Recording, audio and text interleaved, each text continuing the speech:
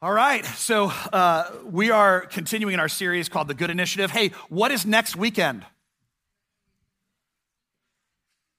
What is it? Commitment Weekend, that's right, Commitment Weekend. After all of this time of praying and asking God what you want us to do, next weekend we're gonna have the opportunity to give. And I'm gonna ask every single one of you to be here no matter what. As much as you can make that happen, if you're in the state, be here next weekend, okay? We're gonna do that together, and I'm so excited to see what God is going to do through that whole process. Well, let's dive in. We've been looking at chapters 8 and chapters 9 of 2 Corinthians, talking through this idea of generosity and what it looks like for our lives. I'm gonna read verses 12, 13, 14, and 15, and then we're gonna walk back through them with greater detail. Let's read it. For if the willingness is there, the gift is acceptable, according to what one has, not according to what one does not have. Our desire is not that others might be relieved while you are hard-pressed, but that there might be financial equality. At the present time, your plenty, that's your wealth, will supply what they need, so that in turn, their plenty, their supply, their wealth will supply what you need. The goal is equality. As it is written, the one who gathered much did not have much to do, or did not have too much, and the one who gathered little did not have too little. All right, let's go to verse 12 and take a look at that. Verse 12 starts off with the phrase, for if the willingness is there.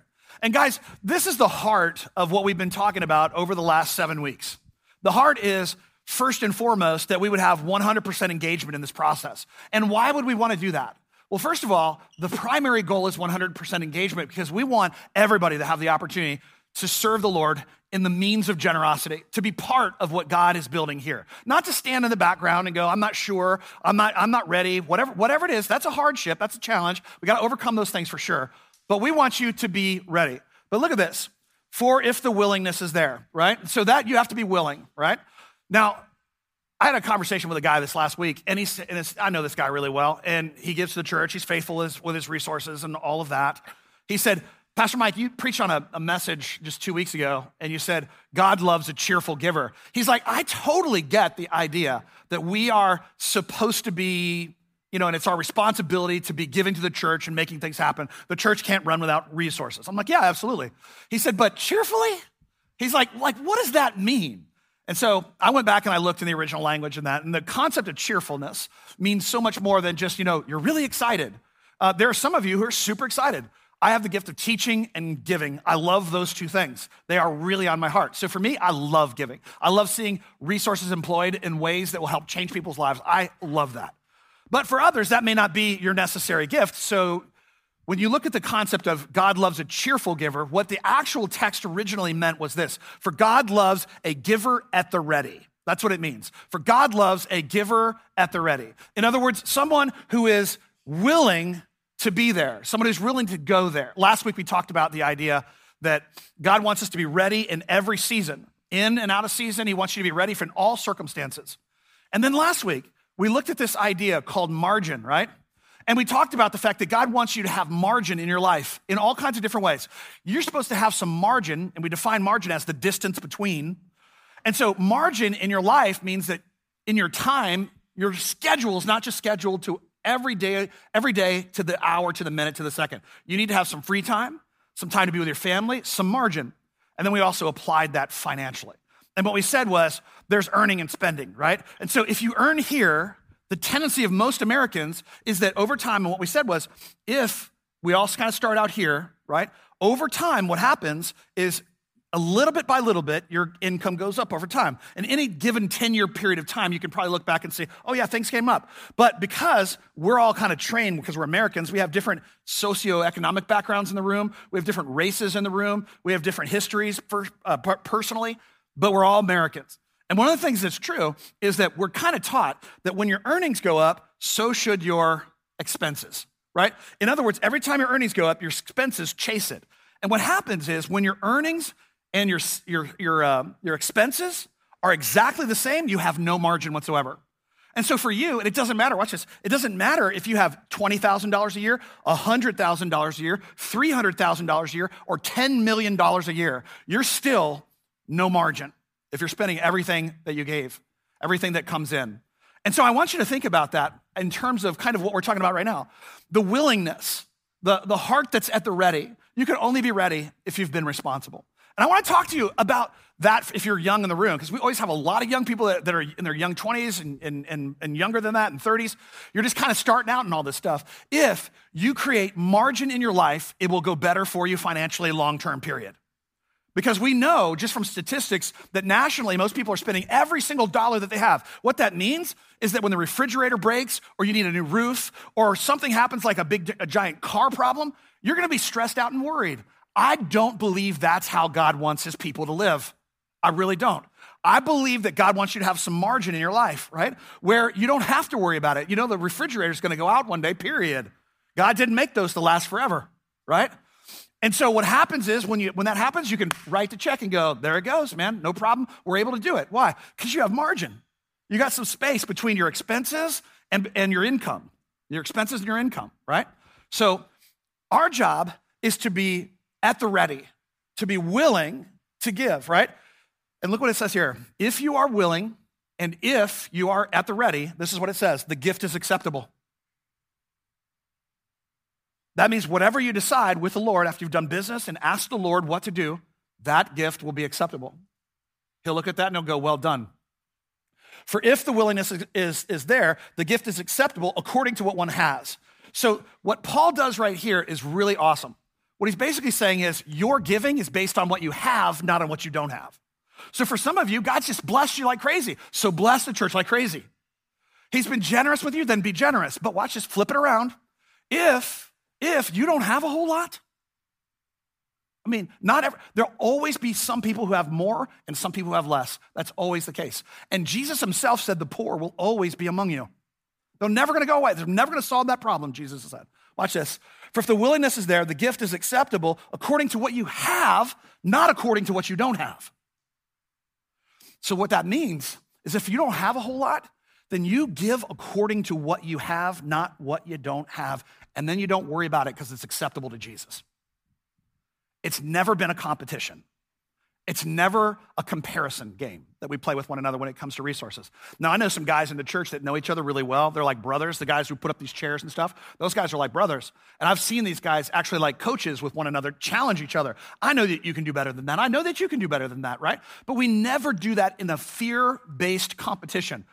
That's why our number one goal is 100% participation, because whether you have a lot or you have little, you can sacrifice and you can be a part of it. There's a lady in our church. She's a widow, and I love her. We've helped her throughout the years, just kind of get by. And she works, and she's got her whole thing rolling, but every once in a while just finds herself in trouble, and the church has stepped up to her. And the other day, she gave her pledge. And it's not, I mean, overall, it's not a ton of money, but it was a beautiful sacrifice on her part. She is all in what she's doing, and she's trusting Jesus to provide for her. And I thought that was just the most beautiful thing. For if the willingness is there, the gift is acceptable. It's acceptable to Jesus according to what you have, not what you don't have. So don't worry about it if you don't have a giant piece that everybody else has. Not everybody has equal in this way. So if you struggle, then don't compare yourself to someone else. Comparison's always a fool's trap. It is. When you compare yourself to someone physically, financially, relationally, whatever it is, that's foolishness. You are to carry your own load. We're going to look at that. Galatians chapter 6, verse 4 and 5. Paul's writing about this. He says, each one should test their own actions. Then they can take pride in themselves alone without comparing themselves to someone else. For each one should carry their own load. Take a look at this. Each one should test their own actions. One of the things that I love about the Christian faith is that it's constantly calling us to deeper practices of transformation.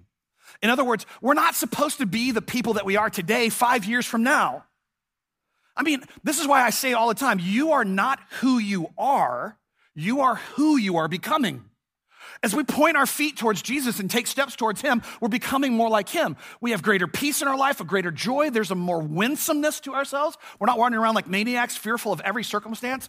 But if you point your life away from God, then what happens ultimately is that there are consequences for that as well. And our story as followers of Jesus is that we don't look to other people to test our spiritual lives. Each one should test their own actions. I've constantly got to examine myself, and I do it all the time. Mike, what kind of leader are you? What kind of husband are you? What kind of father are you? And I'm asking this because I have to test myself. Other people can challenge me and they can do those things, but I promise you, I'm testing myself harder than everyone else around me. And you should too, because only you really know your weaknesses and your strengths, and only you know the things that are going on inside your heart. You have to test yourself. Why? Because God wants you to become something different than what you are right now. He loves you where you are. If you're not a Christian, by the way, and you're in the room, you need to know part of your block right now to taking that next step toward Jesus is you feel like you're unworthy. You feel like there's a part of you that's like, you don't know what I was doing last night, Saturday, and I don't care. But here's what I do care about.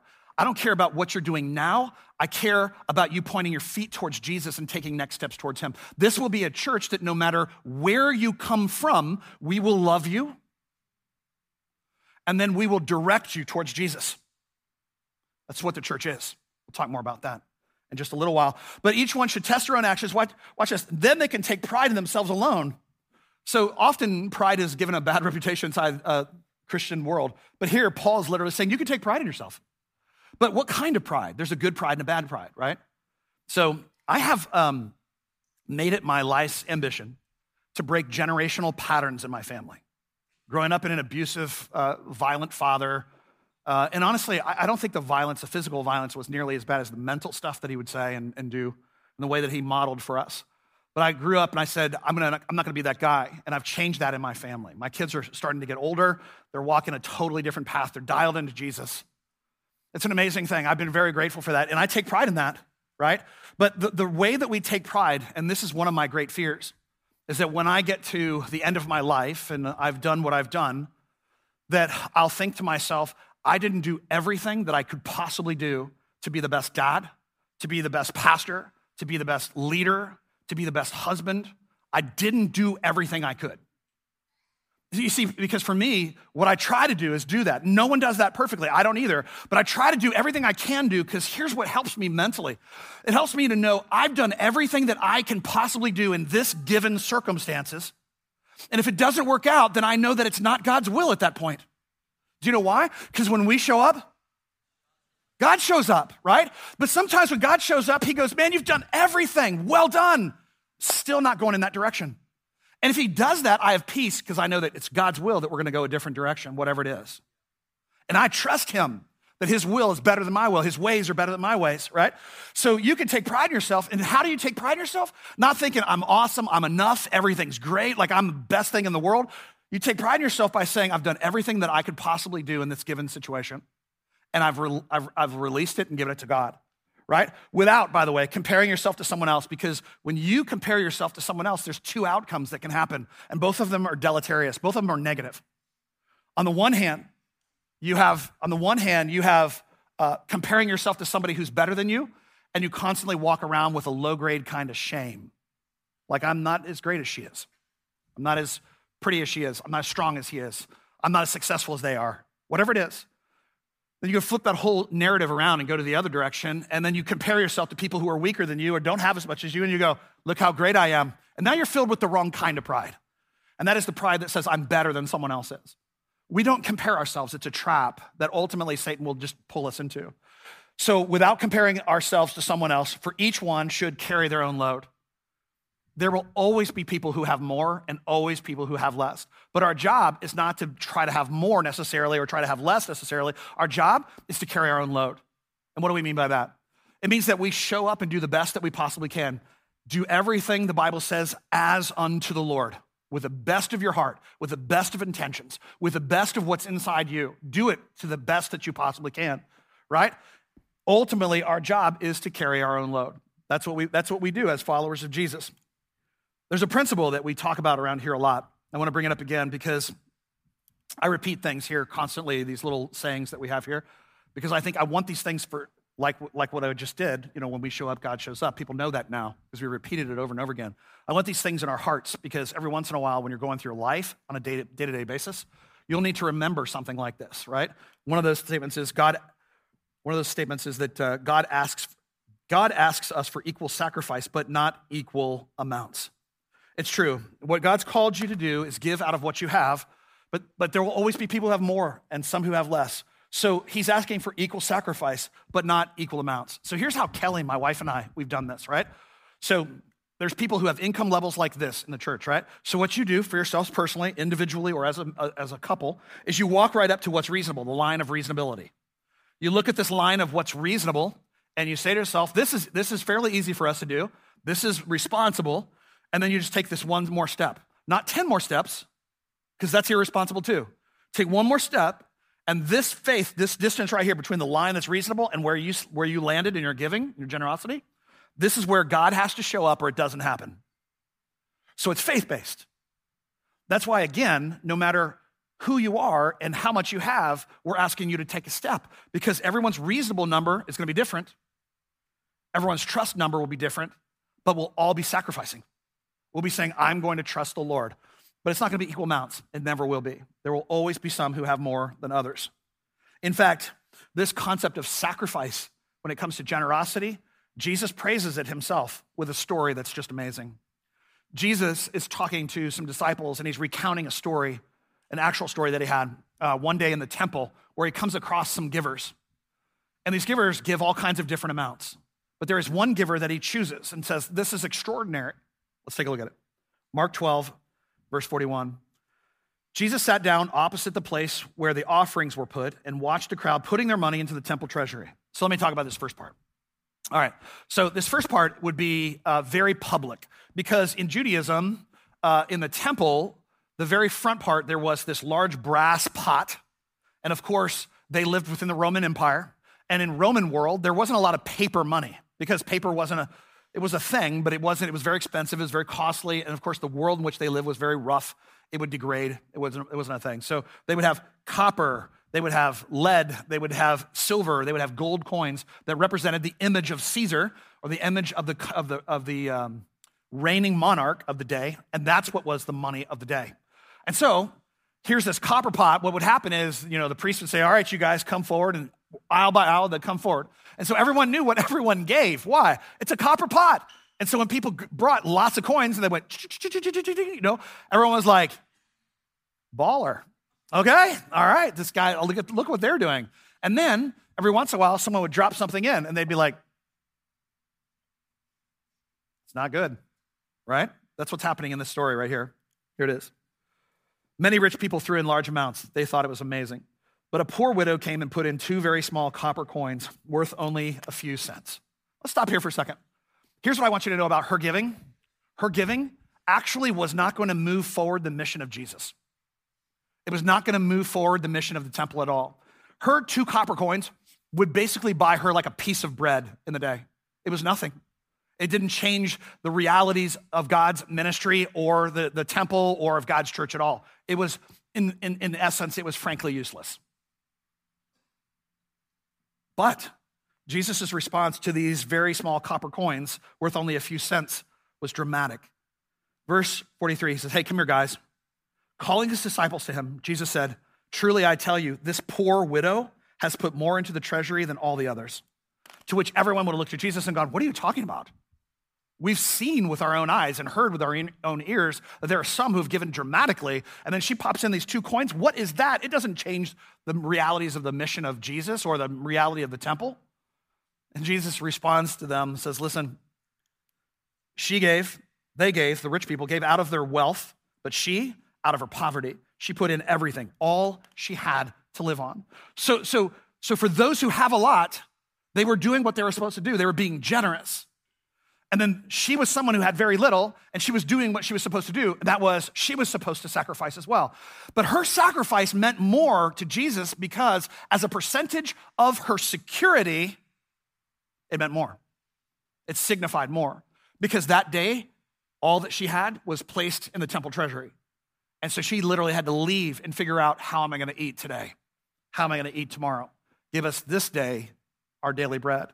And that's what God has done over and over throughout history. He has blessed people and walked with them. We're going to show you how in a little while, because sometimes he takes from some and he gives to others. But she put in everything that she had, and that's what we're talking about.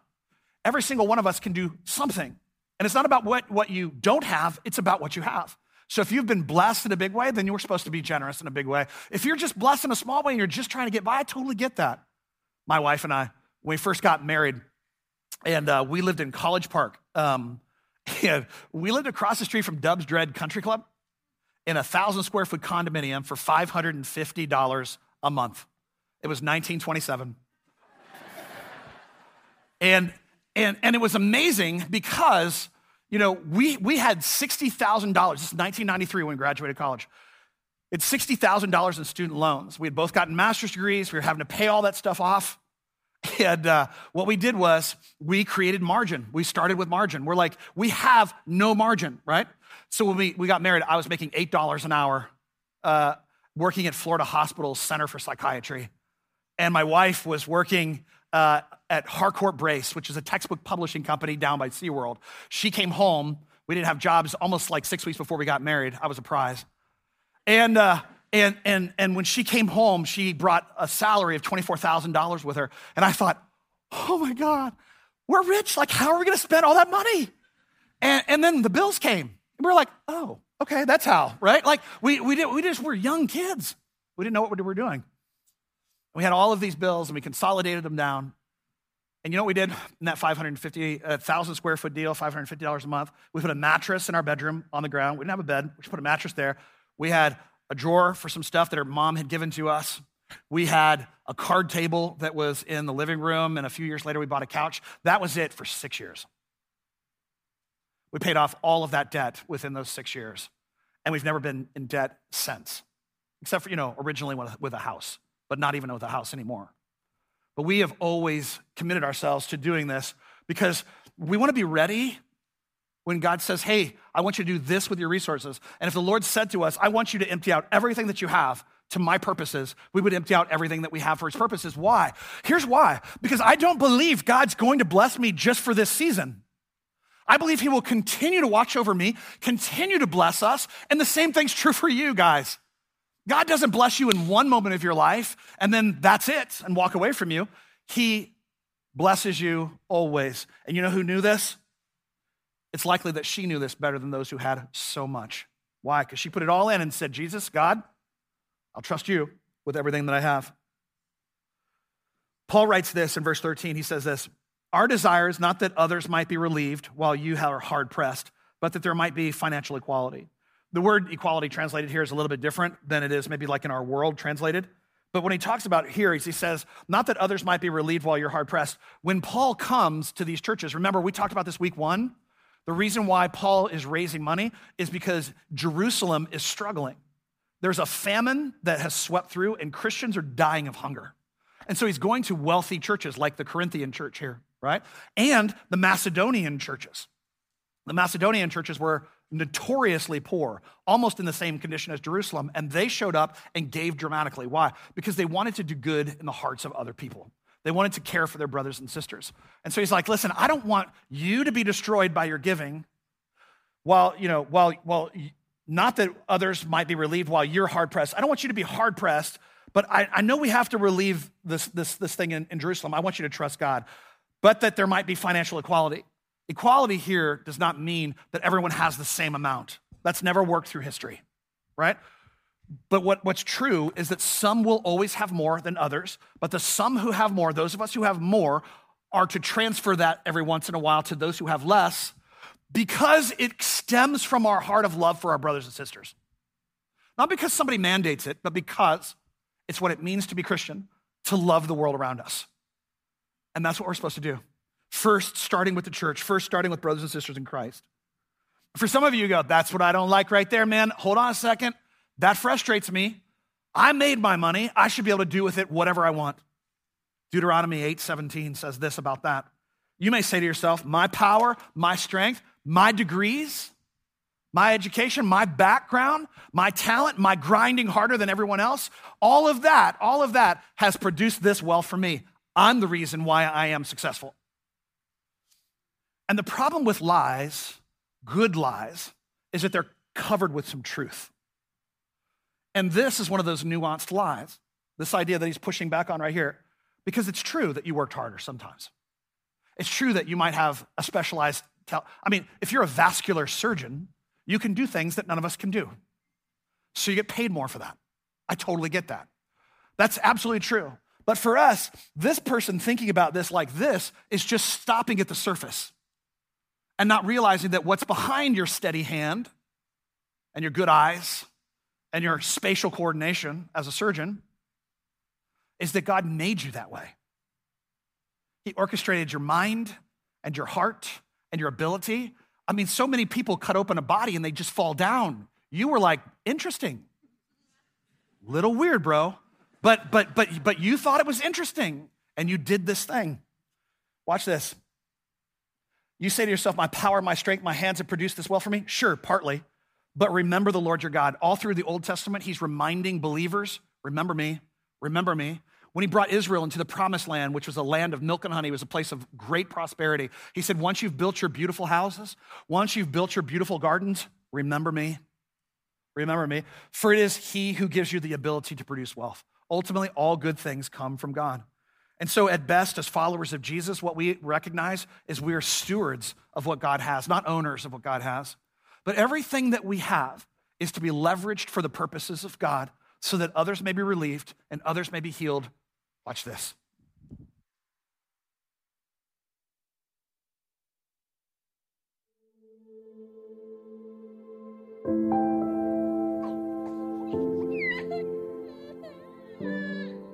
Right after I had my baby, I felt completely broken and very just stripped of support and even my identity. I was like, who am I? What happened? What's going on? And now I'm a mother. I knew that I needed to figure out how to get back with God. My name is Tammy Jo Fashion, and I have been going to Grace since January 2022, and I attend the Oviedo campus. I had just had a baby. I found myself very scared in that relationship, and I didn't have a home necessarily to go to. I didn't have my parents, and I actually had a really good friend of mine call me, and she actually attends Grace, and she was like, I have a room for you if you need it. And 5 days, maybe 3 days later, I called her and I was like, I need that room. And she came up and got me, and I left. I felt completely broken, completely embarrassed, and ashamed.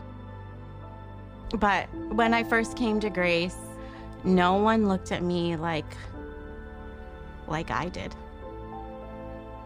You know, no one saw that I was full of shame.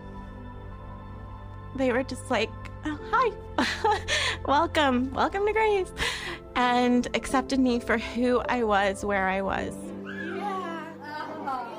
Yeah. I had a really good talk with Pastor Clint, and it really had me hold myself accountable for my relationship with God. And from there, I knew that I could have responsibility for my life and for my choices moving forward.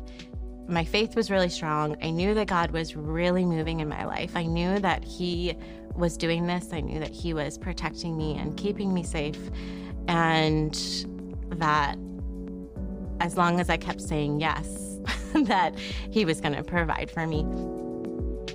So I found myself in a situation where I needed immediate funds to get an apartment. I didn't really have anybody to ask, and my friend suggested that I contact the benevolence program at Grace.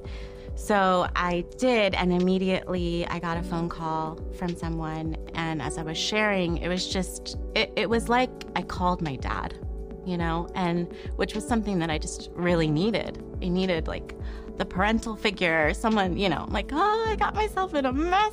I need to call my dad, and I don't have a dad to call or anyone.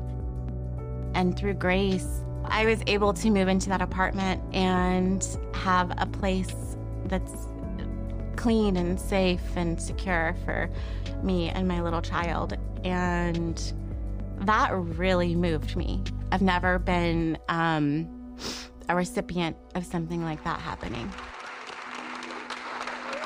All right, you guys, next we have Tammy Jo Fashion.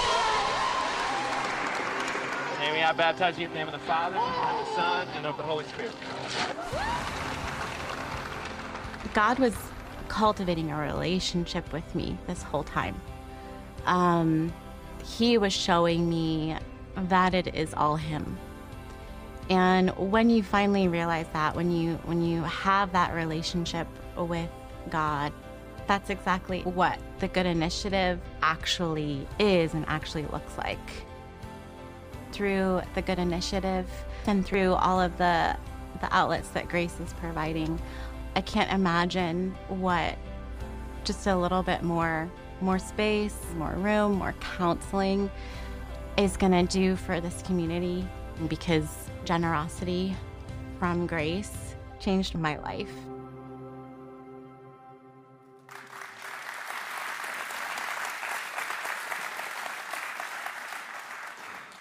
One of my favorite things about what she said was that when she came to Grace, she had obviously had a child with a father, but not a father involved. And so, he's involved, but he wasn't there. And so at the end of the day, I think she was expecting, like a lot of people do when she walks into church, just to be filled with condemnation from the church. I want us to build something different. A church that is based and continues in the scriptures and trusts in the Lord only, but at the same time is deeply compassionate for those who call themselves sinners and who are lost. And it requires all of us to do that. It's not just me, it's you, when they walk through the doors, that no matter what background they come from, what we're gonna do is the same thing we do with everyone else, and that is we're gonna accept them and love them where they are, and then we're gonna point their feet towards Jesus and let him make the transformation and changes that are happening. And the good news is, I hear about this all the time. One of our children's directors sent me this message. Someone just told me the best thing about Grace, and it totally captures the spirit of who we are. Quote, "Grace thinks of you as family before you are ready to think of them as family." End quote. Isn't that great?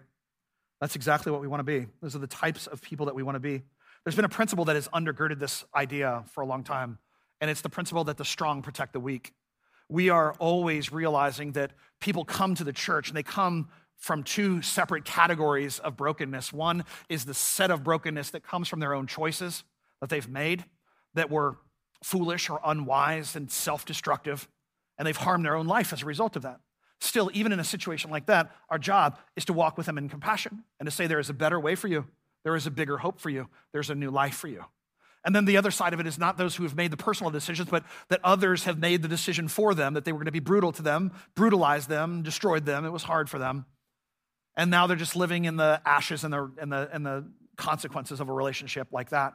But no matter where your background is, especially if you're not super religious in the room right now, no matter what your background is, our desire is for you to know Jesus, because we truly, deeply believe that he is the solution to your problem. It doesn't mean, and we're not making false promises, it doesn't mean that you're never gonna struggle again. It doesn't mean you're not gonna go through hard things. But what it means ultimately is that he will walk through them with you. You are never alone. One of the heartbreaking things about what she said was, I didn't have a father to turn to. The church was that father for her, and the church is the father for many who come. That's who and what we should be. The strong protect the weak. Verse 14 shows an example of this in terms of generosity. At the present time, your plenty, the wealth that you have, will supply what they need, the other churches, so that in turn, their plenty will supply what you need. The goal is equality. Let's talk about this again. Okay, so remember, he's talking about the churches that have a lot. This is the Corinthian church. And he's talking about the churches that don't have much that are going through famine. Well, this is exactly the way our church works today, right? 7 years ago, I gathered 500 people together, and we basically sacrificed so we could get this building that you guys who have come in the last 7 years sitting in are enjoying the blessings of, right? It was their faithfulness to do that. Well, right now, Oviedo is 550, 600 people. They're ready for their own facility. And I can tell you, what are the advantages of facilities? Because some people are like, I don't like buildings. Buildings are nothing. Well, you live in a house, right? I mean, you can have a tent, bro. Like, go live in a tent and then be like real with your beliefs. You know, what does it do? Buildings, they simply allow us to have a visible presence in the community 7 days a week. And 7 days a week, there are people in this building doing ministry 7 days a week. There's not one day where people aren't doing something. And so when you're in a high school like these guys are, like we were, or in a junior high school like these guys are, or middle school or elementary school, they disappear for 6 days a week. When we were 550 people, now we've got several thousand people that just attend this campus alone. God was able to open more seats, more opportunities. We've seen more people grow in their relationship with God. We've seen salvations at a rate higher than when we were at Edgewater High School. Why? Because there's more opportunity to reach more people. Same thing's true for them.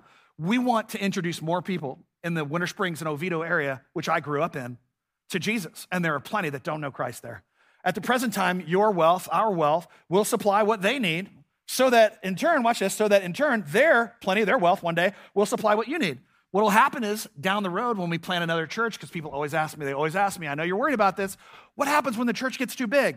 We'll take 500 people from here and send them out to Wekiva or wherever you come from. Anybody from Wekiva? All right, yeah, okay. We'll go out there or somewhere. But you know what will happen? Oviedo will contribute to that. Orlando will contribute to that. And it'll be easier on all of us because we have more and we're able to give more. That's what we do. There are plenty will supply what you need. The goal is equality. Because the strong protect the weak. Romans 15:1 says this, we who are strong ought to bear with the failings of the weak and not just please ourselves. Strong protect the weak. But look at this, and not just please ourselves. So when you're strong, ladies and gentlemen, like when you're strong, you have relational strength, you have financial strength, you have emotional strength, you have business strength, whatever your strength is. You don't just use that to please yourself. You don't just take all the benefits from that and just lavish them on your own life. Our job is to be there for people who don't have what we have. And not to please ourselves, each one of us should please our neighbors for their good. Watch this, to build them up. Imagine if everybody, all of us, were relating to other people in such a way that when we walked away from that conversation, they were built up, they were encouraged. They were like, yes, I can see a more beautiful story of Jesus. But for the past, especially for the past 20, 30 years in America, we've seen Christians do nothing but scream at people about morality. You know what Jesus never did? He never screamed at people about morality that didn't know Christ. Ever, not once. I need you to understand that because our goal is not better behavior, it's transformed hearts. It's surrender, not better behavior. And that's one of the obstacles to some of us when it comes to meeting people who are sinners. We go, oh, look at the terrible things they're doing. Of course they're doing terrible things. They're sinners. That's the definition, right? But our job, watch this, is not just to please ourselves in our own ways. I've always done it this way, it's what I'm gonna do. But it's to build them up. And you know the way that we do that is the same way that Jesus did it, surrendering our life, giving our hearts, and sacrificing for the cause. That's what he did. Here's how this whole thing ends. Verse 15 says it like this, as it's written, the one who gathered much did not have too much, and the one who gathered little did not have too little. Remember I said the equality thing is not exactly the way that we talk about it today? In the Bible, equality is different because in this situation, it's talking about generosity. And one of the ways it's basically talking about this is that there will always be people who have more and some who have less, always, because of the things that we've just mentioned. Talents, abilities, backgrounds, experiences, opportunities, all those things, right? But the one who gathered much did not have too much. In America, we believe there is no such thing as too much, okay? The Bible clearly says there is, right? There is too much. But what is too much? What is the absolute number that is too much? Is $1 billion too much for someone? They go, oh, yeah, that's too much. Is 100 million? Is $10 million too much for someone? Is $2.5 million too much? You're like, whoa, getting closer to my savings. Is 2.5, which you're doing well, bro. $2.5 million. 2.5, is that too much? Is it 400,000? Is it 10,000? Well, let me show you how the Bible defines it. It's not an absolute number. So you might be a Walton who owns Walmart, and you might have 23 billion. Please tithe to our church. But if you're that person, watch this. You might have problems with it, but you also might not. Watch this. The one who gathered much, did not have too much, right? So what is too much? Here's what too much is. Too much is when you can't let it go. When you hold on to it and you're not willing to release it for what God's purposes are. You know what that means? For some of you, that's $1,000. You're like, this is my last $1,000. That's all I have left. You've taken all your hope and you put it on $1,000 instead of the King of the universe. Too much is when we won't let it go for God's purposes because we're only stewards, we're not owners. And the one who gathered little did not have too little. So when those can't make their bills, they can't feed their families. Church, we're talking about people in the church, followers, and not just in this church, but the church. When they have too little, the strong protect the weak. That's what we do. Why? Because our job is to build people up. Our job is to build people up, point their feet towards Jesus, and let the Holy Spirit change their lives. You and I can't change a person, but what we can do is point them in the direction by giving them a more beautiful story to believe in. And the story that we have, Christians, is the best story in all of the world. God has forgiven your sins, opened eternal life to you, and blessed you in this world. What is the better story? Our job is to point them in that direction, let the Holy Spirit change their lives, and we will be builders of people. Amen? Amen.